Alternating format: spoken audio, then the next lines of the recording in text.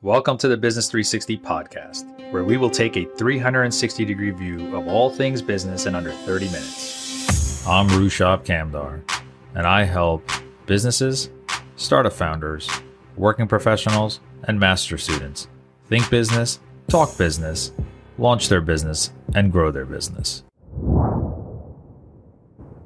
What's going on, business heroes? Welcome to part 2 of episode 13, where we continue our conversation with Omar Mo. Last week, Omar gave us some great insights into the world of a digital nomad and tips on podcast and content marketing and growing our audience. In this week's episode, Omar is going to teach us how to get those big name guests on your podcast, also how to monetize your content, and what are some of the most common digital marketing mistakes that are made. This episode will be full of amazing tips and advice, so make sure to stick around. Let's get to it. So Omar, what advice do you have to get high-level guests on a podcast? The thing about podcast guests, it's a lot easier than anybody really thinks it is. And especially when you're first starting out your podcast, like getting high-level guests is not hard. It really isn't. Everyone thinks there's like this barrier between them and the person they're trying to get on the podcast. But really the only barriers that are ever there between these high level people are maybe if they're really, really big with social media followings, they're already used to a ton of like messages coming in. So they'll have like people in between that are answering their emails and things like that. But other than that, if you can surpass those barriers and get a direct line with them in some way or form, whether it's Clubhouse or cold email or something that they're just not used to seeing as many requests for things, you'll be able to get through to them. And especially when it's really high level people with no followings or barely any following, that's when it really gets fun, right? You can get billionaires on your podcast easily if they don't have a social media presence as much as they should. So, it's a lot easier than you think it is, honestly. Where it gets dicey is like getting people like Pat Flynn or Dan Lok, things like that. That's where you have to use some elbow grease. Like, for example, Pat Flynn, I got through going on his live streams and just kind of pitching myself. And then with Dan Lok, I pitched him on a Clubhouse stage. So things like that, you know. So you gave a really nice tip on how some people can monetize with some ad spend from these obscure podcasters or podcast platforms. What are other ways people can monetize on podcasting? Sure. So monetizing on podcasts, I think this entire podcast industry, just to kind of give you like an overview of it, it takes a lot of elbow grease and creativity to really get traction on the monetization. And there's no set rule book like with Instagram. Oh, hey, influencer partnerships, like everyone knows this, right? With podcasts, there's so many different ways to monetize, and you just have to think about from your audience's perspective, and you have to take an empathetic approach. So sponsorships is definitely one way, but probably the least used way and probably the least lucrative way, in my opinion, as well. Another way is building up a targeted audience on your podcast and then having your own offers in the beginning, middle, and end of your podcast, where you then drive traffic towards your website or your ebook or your email list, wherever. Then you have ways where you can actually go and locally get sponsorships with people doing cold calling, cold emails, and reaching out to these people, or just networking with them, saying, hey, like I have this podcast, I have so-and-so listeners, but my listeners are very, very targeted and they're in your niche. I'll give you a podcast spot for the next 10 episodes. Give me such an amount of money. That's another way to do it. Another way to do it, and this is a really creative way that I heard recently on Clubhouse. There's a guy that I follow called Adam, and he said he had a real estate podcast for about 3 years, and he threw a convention at the end of those 3 years where he had like 60 of his listeners come out and pay him like $2,500 each for a ticket. And he just threw this convention and he served like lobster and steak every night, and he had t-shirts made and things like that. And there's just like this massive networking event and keynote speaking event. And he threw that specifically from his podcast because his listeners are so engaged and so invested in him, you know? So when you have an engaged listenership and engaged following, like even 5 people, you can monetize quite well. You know, like I've gotten a lot of business straight from my podcast. Another way, and this is a way that you can start implementing right from day one, is guest-facing monetization. Having people that you would want to do business with, or close business deals with on your podcast in the context of a value first ask, build a relationship up with them.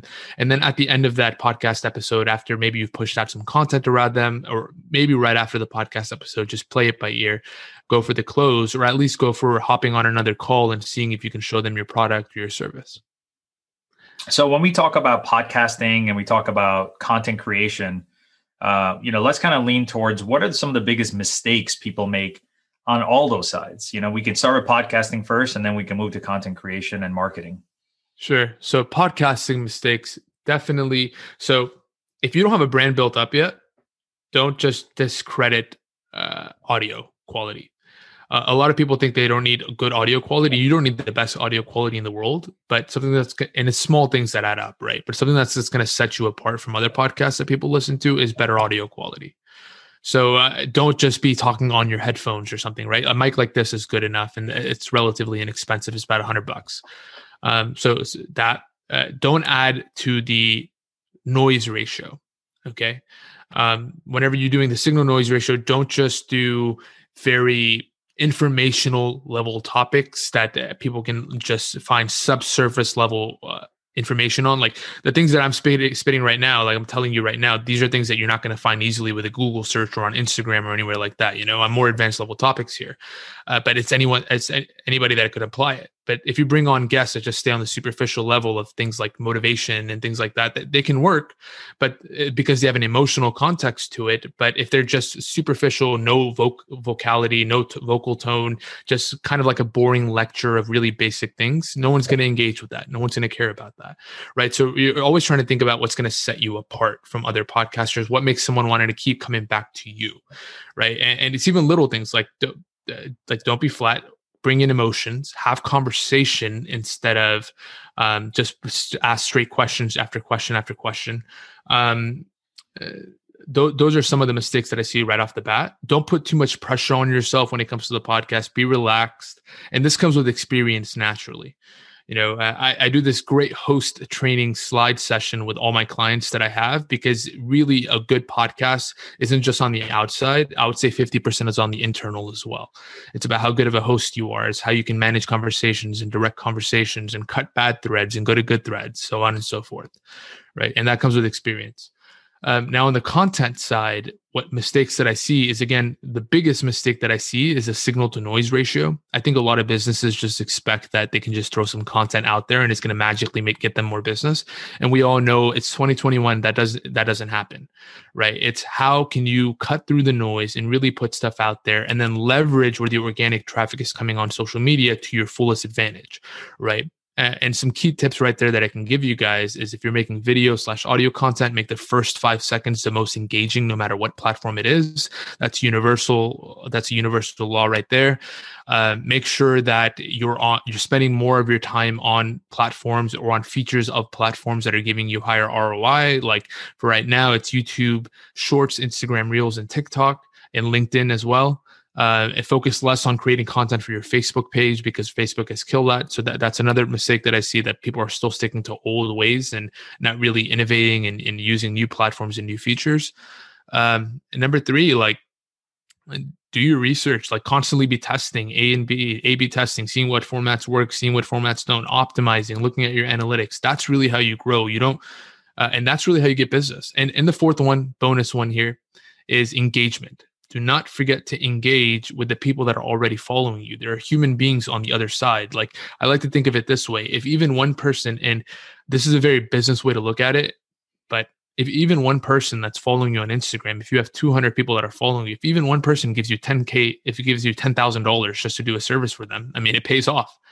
Right. So what do you need 2 million followers for if you're getting 2,000 followers and 10 of them give you $10,000 each? You're already making $120,000 a year right there. Right. So focus on nurturing who you have just as much as bringing on new people. So first of all, great things. Great advice over there. I wanted to take it back to the first point that you were talking about, which was bringing in those guests and making sure they are not superficial in their topic.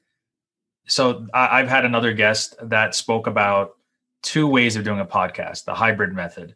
One is you bring on guests, but also time to time throwing in a solo episode in there, where it's just you so that your audience gets to know you better versus just being an interviewer. What's your advice or suggestion on that? It's a good cadence. That's the kind of cadence that I use for my podcast, and I tend to use it a lot for a lot of my clients. And that's simply because doing those single value-based episodes builds that connection and your thought leadership in this space. If you only did interviews, people are going to start to associate themselves with your guests instead of you. And you don't want that. If you're a good podcast host, you won't let that happen. You can steer the conversations in a way and bring input in where they're used to you as a host. But it's a good cadence to have, especially when you're first starting out. For the first 50 episodes, I would say. Now, depending on how many interviews versus how many single value-based episodes you're going to do is really, really dependent on what your business is. If you're doing it for a business, if you're doing it for a hobby, what the reason is behind the podcast in the first place, right? Because I've seen many successful podcasts that just have single value-based episodes as well, and they work incredibly well. It really is dependent on kind of the angle you're trying to take, right? It really is. So I'd say my biggest answer for that would be it's dependent, right? But all these formats work. All of them work. And any suggestions or thoughts on consistency as far as weekly versus monthly versus sporadic, which some people do? I would definitely say weekly. Monthly, I think, is too long drawn out, unless you're a story-based podcast or something that's very, very highly polished, because then you have people anticipating for the next episode. Then it almost becomes like radio show-esque with really, really nice audio quality and music and all sorts of stuff. But 99% of podcasts aren't like that. Or even if it's a series-based podcast, they can definitely get away with once a month. But if any other podcast where you have episodic but not series, I would say at least once a week. Definitely not sporadic, because you want your audience to know that they have consistently content they can come to expect when you're releasing your episode. They come to tune in. What you do if you're sporadic, you can miss a few weeks, and that's okay once in a while, even though it's probably not good to, but you can miss it without hurting your numbers too much.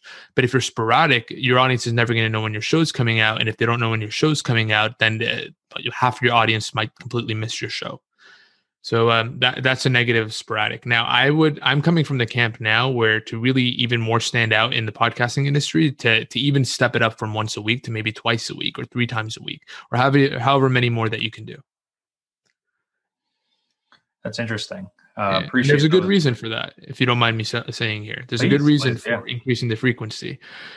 Every single podcast is getting more downloads, right? So if I have 70 listeners, and this is, let's say, beginner level podcast, that's 70 listeners on the first podcast, 70 listeners on the second podcast episode, 70 listeners on the third podcast episode, and I've released all 3 in the week, I've essentially got 210 listens versus someone who released one episode once a week, one episode the next week. So that would be 3 weeks of 210 listens, right? So more frequency. And we even do this thing where we call it a relaunch strategy once in a while as well. We do this on a biannual basis generally, but you release 4 episodes at once in the same day with a 2-hour difference in between each, maybe some sort of mini series that you do, and try to rack up the download numbers for all 4 episodes and rack up as many subscriptions and reviews for all 4 of those episodes. And that way the iTunes or the Apple algorithm will actually boost you a little bit and get you more visibility that way.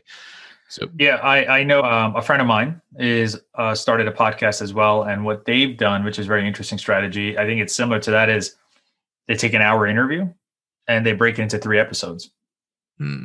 That's a good idea. Yeah. That is a good idea. So that way it's not content creation brain freeze where you're sitting there and thinking, what else can I speak on or talk about, and putting the pressure on yourself. So it was just another interesting thing, but that one's for free for you. Yeah. I'd like to talk to that guy, because that's something I'd like to test now that I think about it. Yeah, absolutely. Yeah. So I'll leave you with this. What advice do you have for any entrepreneur, whether they are a aspiring entrepreneur or an experienced entrepreneur? And this could be as general as possible. Okay. Keep going, honestly. Grit, determination, and persistence. Those 3 will get you anywhere you want, anywhere. And I have to remind myself of that too, a lot. And I think anybody does. We're all in situations where there are moments where things get hard or things get tough and there's adversity. But I promise you, if you keep going, you'll see results, and it will happen for you. Just how dedicated are you is the question. Awesome. Well, listen, Omar, I want to thank you for being a guest on the Business 360 podcast. I really appreciate the insights you shared, the value you brought, and I look forward to bringing you back sometime down the road. Thanks for having me on, man. Thank you for joining us on the Business 360 podcast. To learn more about our guest, go to thinkbusiness360.com. In life, I follow two things that keep me grounded. Number one, if you only listen to someone's successes and not their failures, you've only heard half the story. And number two, compete with yourself and help everyone else. You stay classy, business heroes.